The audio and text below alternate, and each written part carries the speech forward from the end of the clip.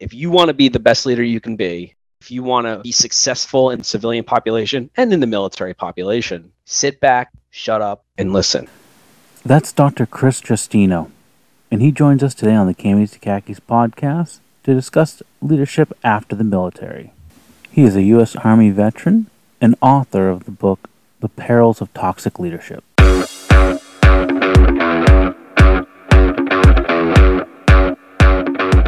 Hello and welcome to the Cammies to Khakis podcast. I'm host and creator Bob Howard, corporate recruiter and Marine Corps veteran. I created this podcast specifically for veterans and transitioning service members to help with their journey out of the military and into civilian careers. All of our episodes are packed with essential knowledge from industry experts and veterans like you. Hey Chris, thanks for joining us today on the Cammies to Khakis podcast. Hey, Bob, how are you? Doing well, thanks. How are you? I'm doing great. I'm excited to be here. I do want to say that I listened to your last one, and the Marine, I believe he was the Marine that you had on, must have been a great leader. You could hear it like through his voice, but when he said the kids of 21, 22, and 23 years old, just the way he said it, it sounded like he was like a proud dad. So, if he hears this, kudos to him. I appreciated that to listen to that. Yeah, Sonny was a great Marine. Met him out on recruiting duty. And he was really one of the first Marines that I worked with a lot while I was out there. Now, he'd been on recruiting duty for a couple of years already, and he really knew the ropes. And he really helped me out with understanding what I needed to do to be successful out on the streets. And I would even say that I attribute a lot of my early success to his help. He really put in the hours, helped me with strategy, and made sure that I was successful. Yeah, absolutely. And I appreciated the episode itself, so kudos to you as well. Thank you. Really appreciate that. So jumping into why we have you on today, you are a doctor of psychology, more specifically in IO psychology, or industrial organizational psychology. In a previous conversation that we had, you'd mentioned that you focused a lot on leadership, and that's really why I wanted to bring you on here today. I think a lot of our veteran listeners can benefit from understanding how the leadership skills that they learned in the military can transfer into the civilian world. Now, it's not a direct transfer, so I want to make sure that we're able to address how to mold those skills to fit within the civilian world. But before we get too deep into that, would really like to hear a little bit about your personal transition story out of the military. And also, what led you to pursue a PsyD and focusing your dissertation on leadership? Yeah, absolutely. For as long as I can remember, and it sounds ridiculous, I had a weird obsession with toxic world leaders. And it started at, I think, 11 or 12. My uncle gave me a chapter book that wasn't Harry Potter or school-driven. So it was basically my first chapter book. And it was written by Jim Cramer, the talking head on CNBC. He's got the buttons and he yells at people to buy and sell. Oh, yeah. Definitely recognize that guy. Yep. So it's hard not to. He's wild. But he was a true money manager back in the 80s and 90s. And I remember being inundated and fixated on two main points of his book. One, Cramer lost something like a third of his clients' money during Black Monday. I believe it was Black Monday. And then two, the management he spoke about, and he brushed over the management, but they used to be basically piranhas. And at 11 years old, reading this book, it just triggered me. Fast forward, I started working in finance right before the crash of 2008 at a company that was packaging mortgage-backed securities, and I followed the money. It was huge money, but the side hustle, the side issue, was the miserable bosses. I remember my second day there, I saw this boss throw a phone book at one of the junior brokers, just at his face, and then called him, a useless piece of shit, for lack of a better term. And that was tough. And while I was doing that, I was also working in North Jersey restaurants, specifically pizzerias, and similar thing. It drove in huge cash, which the owners and the bosses would usually lose at that night's poker game. And I would work those poker games, and then the bosses would be yelling and screaming at everyone they saw during their work shift. And it was just a nightmare. I mean, you'd go in the back of the kitchen and a chef would throw their knives, and, a caveat, I do have one restaurant boss who was a nightmare to work with. But he was like a father to me back then, and I still remember him very fondly. But he was terrible to everyone else. So anyway, as the '08 crash happened, I decided that I was going to cleanse myself and join the army. And I went through the 3 months of basic training and the 6 months of AIT. Came home to a unit that was basically deploying right away. And I was basically on orders from the time I came home in 2008 to 2011. And then during this deployment, coincidentally enough, we had a very senior leader who was basically the worst of every finance and restaurant leader I worked with. And he was so bad that they forced him to resign mid-deployment, and he was redeployed. And looking back on it now, it was clearly the universe nudging me into what would later become my doctorate of psychology in organizational psychology, focusing on toxic leadership and workplace culture. But back then, it felt like that was all we had, and it was just reliving a nightmare every day. You'd wake up to hell, not let alone you're actually at war in actual hell. So that's kind of what got me there, where I am. Yeah, I think that's something that a lot of our listeners can relate to. No doubt that a lot of our veteran listeners out there have deployed. I've deployed myself. And I've definitely seen instances where leaders have made just absolutely outrageous decisions, or they're treating their subordinates like garbage. And it's truly a sad and infuriating thing, right? Because when you're deployed, you're away from your family, you're away from loved ones, and the guys that are around you, they're all you have. So to be treated like that by someone who you're hoping has your back can really piss you off. I think you nailed it. We are all we have out here, and sometimes you're in a COP, in the middle of nowhere in Logar or Kunar province, or maybe you're in Iraq, and you literally are all you have out there. There's 30 of you, and if one person's bad, the whole camp feels it. But if that person is a leader, it's a nightmare. Yeah, absolutely. It's like they say a teaspoon of oil can destroy an entire supply of water, right?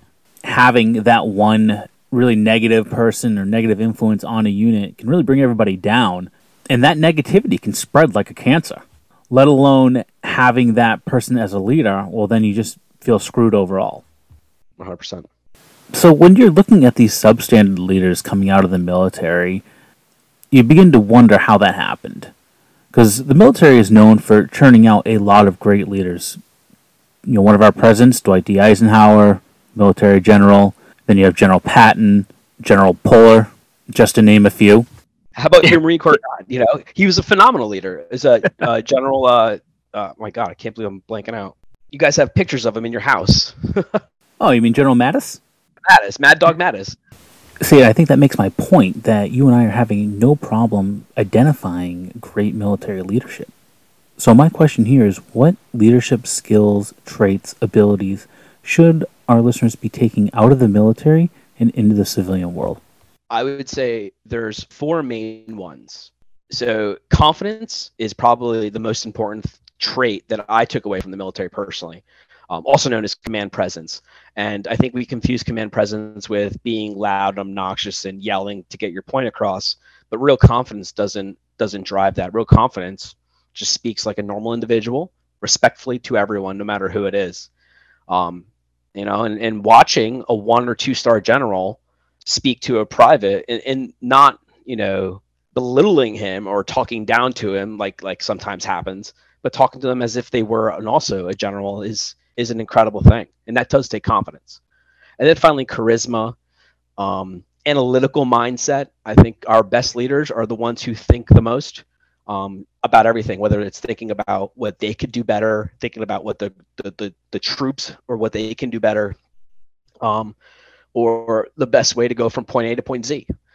And then finally, and this is easily the most important, and this will reverberate throughout the rest of the conversation, is empathy or emotional intelligence, both. And I have to say that I've mainly found those traits in the female leaders in the military, but there are several men who truly lead that way. And I mean, I can name them off the top of my head, and understanding, I think, and this is another thing, understanding that the most important people in the formation or in your organization are the workers, not the leader, not the middle management, not the upper management, the workers, the enlisted, and the junior NCOs of the enlisted, and finally the E7. Those 3 groups of people are easily the most important people in your formation. And that absolutely correlates to a normal entity or a private entity where there's, the workers, and then there's like supervisors. And then finally the initial manager. That's what makes the organization go. And military teaches that the best. 100% agree with you on that. I think that the military does a really good job about teaching how to take care of the troops. I think, one of the big things in the Marine Corps is troop welfare. It's right after mission accomplishment, which I think is huge. One thing I didn't hear a lot in the Marine Corps, though, is speaking about emotional intelligence, or EQ. Now, that's something that I've certainly heard in my work and school since being in the civilian world. Emotional intelligence definitely takes the forefront. So how do you suggest that those transitioning harness those powers of EQ to better those around them and themselves? So this is something that we kind of talk about, and this sounds ridiculous, but in the academic community and even in higher level leader training, they talk about this at the war college. How do we teach people emotional intelligence, those soft skills? And it's really hard to. They have to go out, and first of all, they have to want to. They have to see everyone in front of them, whoever's in front of them, it doesn't matter, as if they're seeing a reflection of themselves. But you should see everyone and treat everyone the same way, whether it's the CEO or the individual who just got hired to answer phones, or if it's the EV or the private first class PFC to the gunnery sergeant to the general. Everyone has something of value to say and to be. And so if you want to expand on your emotional intelligence, specifically for leadership, but even in general, in any relationship, you have to see the individual you're talking to or the individual you want to be respected by as a like individual, as they bring something to the table. And once you do that, then you have to learn how to listen to what they say. Might be right or wrong. It's irrelevant. Listening is more important than directing, what's right and wrong. And so that's how I would do it. That's how I would portray the best way forward on expanding EQ. Again, some great points there, and I'd like to take a few of those just a step further and really get your perspective on what the difference is between a manager and a leader. Because those terms can get convoluted sometimes, and just because you're a manager doesn't mean you're a leader. So how would you best describe those and differentiate those? Right. A manager usually has a task to accomplish, and a manager has the appropriate responsibility and the appropriate level of decision making where they can get that task accomplished. A leader is anyone. A leader can be the most junior individual on the team to a middle manager. It's irrelevant. If you're a leader, people follow you almost naturally, and it seems like it's natural. It seems like people just fall in line, and you take the reins, and people just follow you or try to help you in some form. But it's really not natural. What it is you harnessing emotional intelligence and the four traits we talked about before, or the three other traits we talked about before: the confidence, charisma, and being analytical, understanding the problem. You might not have the solution ready, but if you understand the problem, portray the emotional intelligence, anyone's going to follow you if you have the confidence. And so, it could be anyone. And that's the main difference. And managers are leaders. They could be bad leaders, they could be good leaders, but they're dictated by someone higher. They are the leader of this section. Thanks for making that distinction very clear for us. I think that a leader isn't always dictated by the position they're put in. It's really how they treat others and how they're able to garner support from those around them, take care of those who are under them, and accomplish their mission. Yeah, absolutely. The ability to do what's in the best interest of the group. And yeah, of course, you need to garner support to be an effective leader. Some great leaders are able to sit back and let other people take the reins when they're the expert. Being able to listen to subject matter experts and let them run with their field or with their knowledge is important. And a lot of toxic leaders, or most toxic leaders, are unable to do that through many toxic traits. And that's kind of it. I really like that you brought up toxic leadership in that response. While in the military, we're subjected to a lot of different types of leadership styles, and they're not always the best. And sometimes those traits or characteristics, habits of leadership can follow us into the civilian world, which are not always a good thing. So, would love to get your thoughts on what leadership traits that you think transitioning service members should be aware of when going into the civilian world. So I would say this: having a command presence is a double-edged sword if you don't know how to use it. A lot of leaders come out and they are hard charging, and then this is what we're doing and we're going forward. And in the military, in some ways, they were able to do so because the leadership above them might not be there in a physical presence, or might trust them to do their specific job. In the civilian world, especially as you are new to come out of it and go from working in a dictated entity like the military and going to a more subjective world, the civilian population, and having that that hard charging, that command presence attitude of going forward no matter what the the battlefield looks like, that could be detrimental, and that scares civilians, that scares civilian leadership.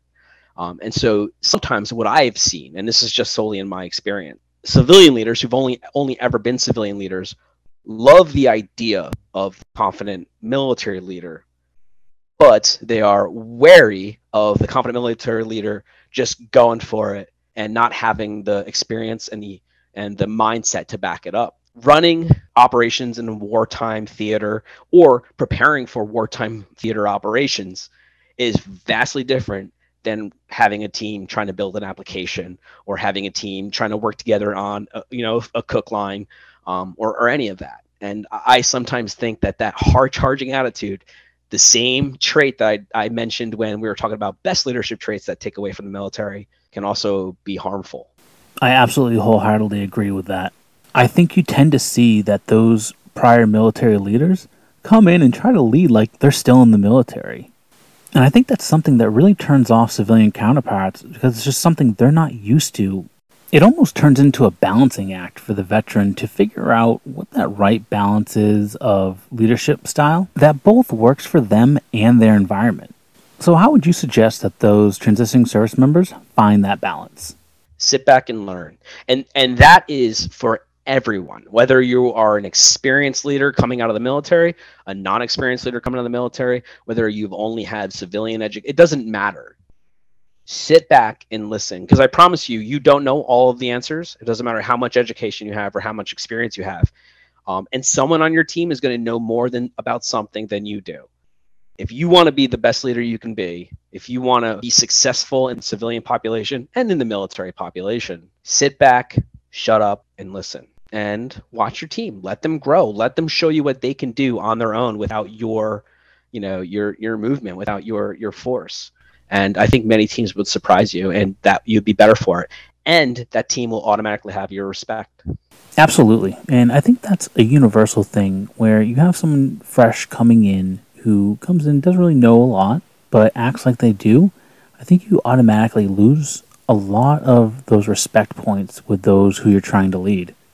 And I would even liken this to having a brand new officer fresh out of OCS come into a unit where they're the authority figure, they're the officer, yet they're probably unseasoned, they don't know a lot, and you have a lot more leadership in your NCOs who had the actual Marine Corps experience. Right. And I know for me, in my personal transition out of the military, after about 12 years, I was hitting the civilian workforce at 30. And it almost felt like I was starting over in my career. I remember my first job that there are people in their mid to late 20s that were in leadership positions because they had either gone into work straight out of high school, if they were lucky enough to get in the company early, or right after college. So I think for me, and possibly a lot of other vets, it was a tough pill to swallow to feel like I'm starting over at the bottom of the barrel again. Mm-hmm. That too, yep. So how would you suggest level setting those expectations while they transition into the civilian workforce without selling themselves short? So it's kind of the same principle that we were just discussing, and I would even expand it. Yes, the new second lieutenant coming out of OCS, look, I have not met many who were just taking the reins from the E6 or the E7. I know that happens, and I know we talk about it like it happens on a daily basis, and I'm sure it does somewhere. But for the most part, they're petrified of their E6 or E7 in my experience. That said, that E6 and E7 who's been doing that job for 15 years or 20 years in some cases and has only done that military operational specialty or that job or the MOS, they too can sit back, shut up, and listen. Experience is important, education's important, and combined, it makes for a really holistic individual and leader.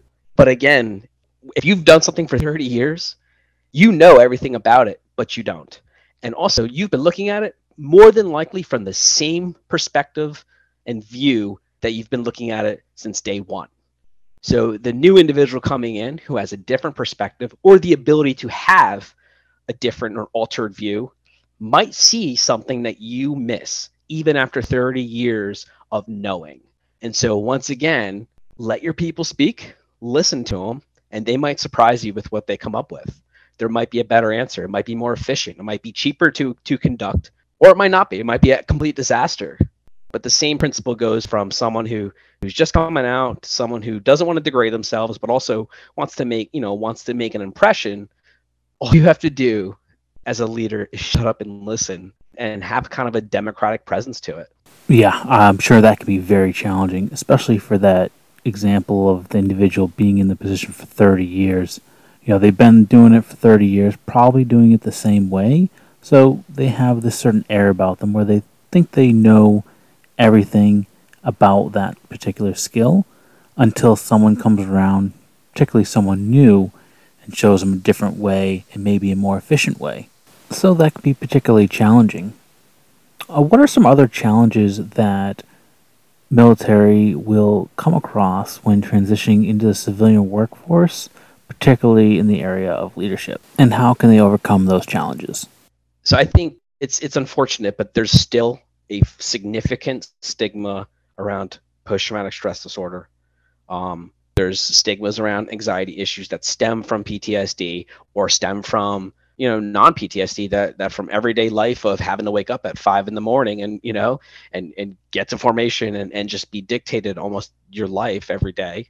And there's still stigma around TBI. And because with TBI can be verbal issues, memory loss. I mean, I've had a traumatic brain injury and you can feel the difference. And those stigmas really hurt veterans and really hurt people coming out of the military in general. There's also the stigma of, being undereducated. And that's something hard to shake, maybe it might mean that you strive to get your master's or your doctorate. But people see the military, like before Vietnam, just everybody's undereducated can get in and get ahead and then move out. And our military is not. Even if you haven't had the traditional education, we're a very learning focused organization. And I'm not in the military anymore, but we were, and I'm sure they still are. I'm sure it's being pushed through. So that undereducation is not real, for most part, and it hurts every military member, especially if you're going up against Ivy League graduates. Yeah, I think you hit that point right on the head. I think stigmas are one of the worst things that our veterans come across when they're transitioned to the civilian world.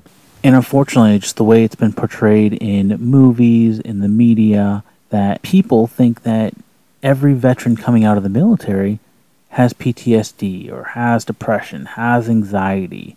I think it's one of those things where you get that veteran in the workplace and people think, oh, he was in the Marine Corps, he must have killed people or something.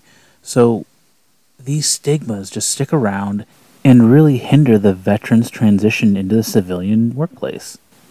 So what would you say are some ways that veterans can overcome these stigmas in the workplace? And is the onus only on the veteran? Do the civilians have some ownership in understanding how to work with veterans? I would argue that it's 100% on civilian counterparts. That is on them to fix. However, that's not how the real world works. Even me, like I have a bachelor's, I have an MBA, I have a doctorate in psychology. and most of my military time has been part time, barely part time, if you want to call it that. And but I come out and I still had 5.5 years of deployments between the military and my contractor life. When I was contracting out overseas. And what I do is I hit that nail on the head immediately. Once you start talking about my military background, I tell you where I've been and what I've done. I tell you where I've been, what I've done to the extent that I can. And I want people to know where I've been. I want them to know, who I was with for the most part. I have to be general for most of the time. Um, and I want them to know that I'm not that person and I've never been that person. And the person I'm talking about is the person who you think I'm supposed to be as a combat veteran. And I'm not. Whatever you have in your brain is not real, and that goes for everyone. That goes for just in general. What you have or how you perceive me because you see it on my resume is not real. So I take that narrative back. Be that confident individual. Tell them who you are. Tell them what you've done and what your expectations are going forward. Tell them how when you transition, what you're bringing to the table from your military time, from your deployment time, and what you're going to provide them as a former military individual going to the private sector. Yeah, I think that's a good move, taking the head on approach. Having that open dialogue with your civilian counterparts is a great way to get those misconceptions out of the way and show them that's not who you are. Show them that that's just the movies, that's the media, and this is who I am. This is who they'll be working with. Absolutely. And if you're willing to be that open with them, and that's vulnerability. I don't care who you say it and how you want to present it. It's vulnerability, showing them like some of the darker side of you. And if they want to be the individual who automatically uses the stigma against that vulnerability, that's on them, and you don't want to work for that organization anyway. Definitely appreciate you bringing up vulnerability because I feel like that is a big part of leadership. So, when you're bringing that leadership into the civilian sector, what styles or techniques do you believe are the best to bring over into the civilian world? So I believe that there's three top leadership styles, and I'm pretty sure. I mean, it's becoming so generic these days. And of course, it could go with civilians. It goes with the military very well. And those three styles are transformational, leadership, democratic leadership, and of course, the hot one these days is servant leadership. And at the end of the day, all you're doing is providing a backdrop for the people who are subordinate to you, the people who are on your same level or your peers, and the people who are above you a say. You're giving your people a say. You're making them essentially a stakeholder within your organization, no matter how large the team is, and they have an equal say as much as you do. And yeah, sure, you might be the final deal breaker, or you might be the final tally maker, the individual who says, okay, but we're actually going to do this, and goes a different direction. But their say and your ability to listen to it and respect it is what makes you a good candidate for the three leadership styles we just said. Allowing your people to discuss their thoughts and feelings on the subject, and utilizing that when it's appropriate. And finally, like we've been saying throughout this whole discussion, EQ, emotional intelligence. Look, you're not dealing with robots. You're not dealing with AI. You're dealing with individuals, and their home life absolutely affects how they produce and their output. Their home life absolutely affects how they work and how they intermingle with their peers and with their subordinates or with their, the people above them. So that means that you have to be concerned about it. If that means that you have the power to be like, hey, you know what, you must have had a rough night last night. I don't need to know everything, but why don't you just take the day, go home, kind of figure it out, or sympathy, or just taking into account that we're not robots, and we all feel, including the hardest of us. And I would argue the hardest of us, or the ones who betray that most hard charging attitude that we were discussing, are usually the ones who have the most emotions that have not been let out. And it's up to us as leaders to use any one of those styles of leadership, transformational, democratic, or servant leadership, with emotional intelligence forward. And when you do that, you really have the ability to grab the mindset, to grab the morale and lift the morale and go forward. All great points there. And I really like the leadership styles that you pointed out because I think it highlights how different leadership styles look. I think a lot of people have this idea that leadership looks like one thing, but as you peel back those different layers, you see that leadership takes many forms, and as long as you have your people in mind, then you're going to be a successful leader. As we wrap up here, is there anything you'd like to add that we haven't had a chance to talk about yet? So there's nothing. I mean, we pretty much, I think we did a pretty decent job of encompassing, the main leadership points. Again, and this has to be the biggest takeaway, and I won't stop saying it. And I'll say it until, I'm long and gone. Emotional intelligence is the most important thing a leader can portray. You could be confident, which is great. You could be smart. You could be analytical. You could be charismatic. All those wonderful traits that I discussed. But if you're not emotionally intelligent, none of it matters. If you're not there, empathetic, and willing to go through the emotional roller coaster of life with your people, you really have to consider whether being a leader is important to you. Absolutely. And I'd really like to echo that point that if there's one thing that listeners can take away from this episode, it's about EQ, or that emotional intelligence. EQ is such a powerful tool in your leadership toolbox that if you can master it, it can really set you apart. So again, really want to thank you for bringing up EQ into this leadership conversation. Absolutely, and I, like I said, I'll if I'll tattoo it on my forehead if people will take that in consideration. It's a weird thing to say, and I'll finish off with this. Whether I'm voting, whether I'm helping choose a leader, or promoting or teaching new leaders, the way I look at it is this: would I be willing to leave my children with this individual? And if the answer is no, then we really have to consider, is this person the best leader for our whatever we're building? Thanks for that final thought. And now, as we get ready to wrap up the episode, as noted in our intro, you are the author of The Perils of Toxic Leadership. So would love to hear a little bit more about that before we let you go. Yeah. So we built a book based on my published study of toxic leadership, workplace culture. And I didn't really, dumb down the study. I took out a few things and I kind of made things more sensical, more logical for, anyone who prefer to read a book as opposed to a scientific study. But I still left the study facts in there. And you'll open it and you'll read it and you'll see how I went from, I researched the toxic portion, I researched positive leadership, and then how the study was built. I wrote it in book format, so it's a little bit easier to read, and kept the study in the back. So if you really want to go through the particulars, it's still there. And at the end of the day, all it discusses is basically what we discussed.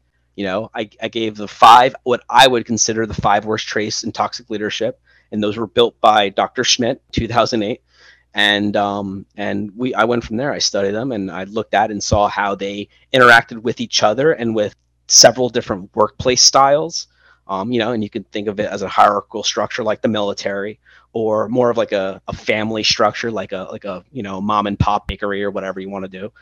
And we looked for which traits were the worst, and we wrote a book about it. And I think people should read it who may be leading troops into battle one day, or maybe leading individuals into the everyday workplace. Excellent. Well, we do appreciate your contributions to the study of leadership, and we appreciate you joining us on the podcast today. You've left our listeners with a lot of great information, and I hope that they're able to use this in the future. Excellent. Hey, I appreciate it, Bob. You have a great thing going, and good luck with it. It's necessary. Absolutely necessary. Join us on the next episode of Cammies to Khakis. Your skill sets, your giftings, and what you're passionate about. I think that is a much better winning combination than trying to fit yourself into as a square peg into a round hole at whatever company will take you.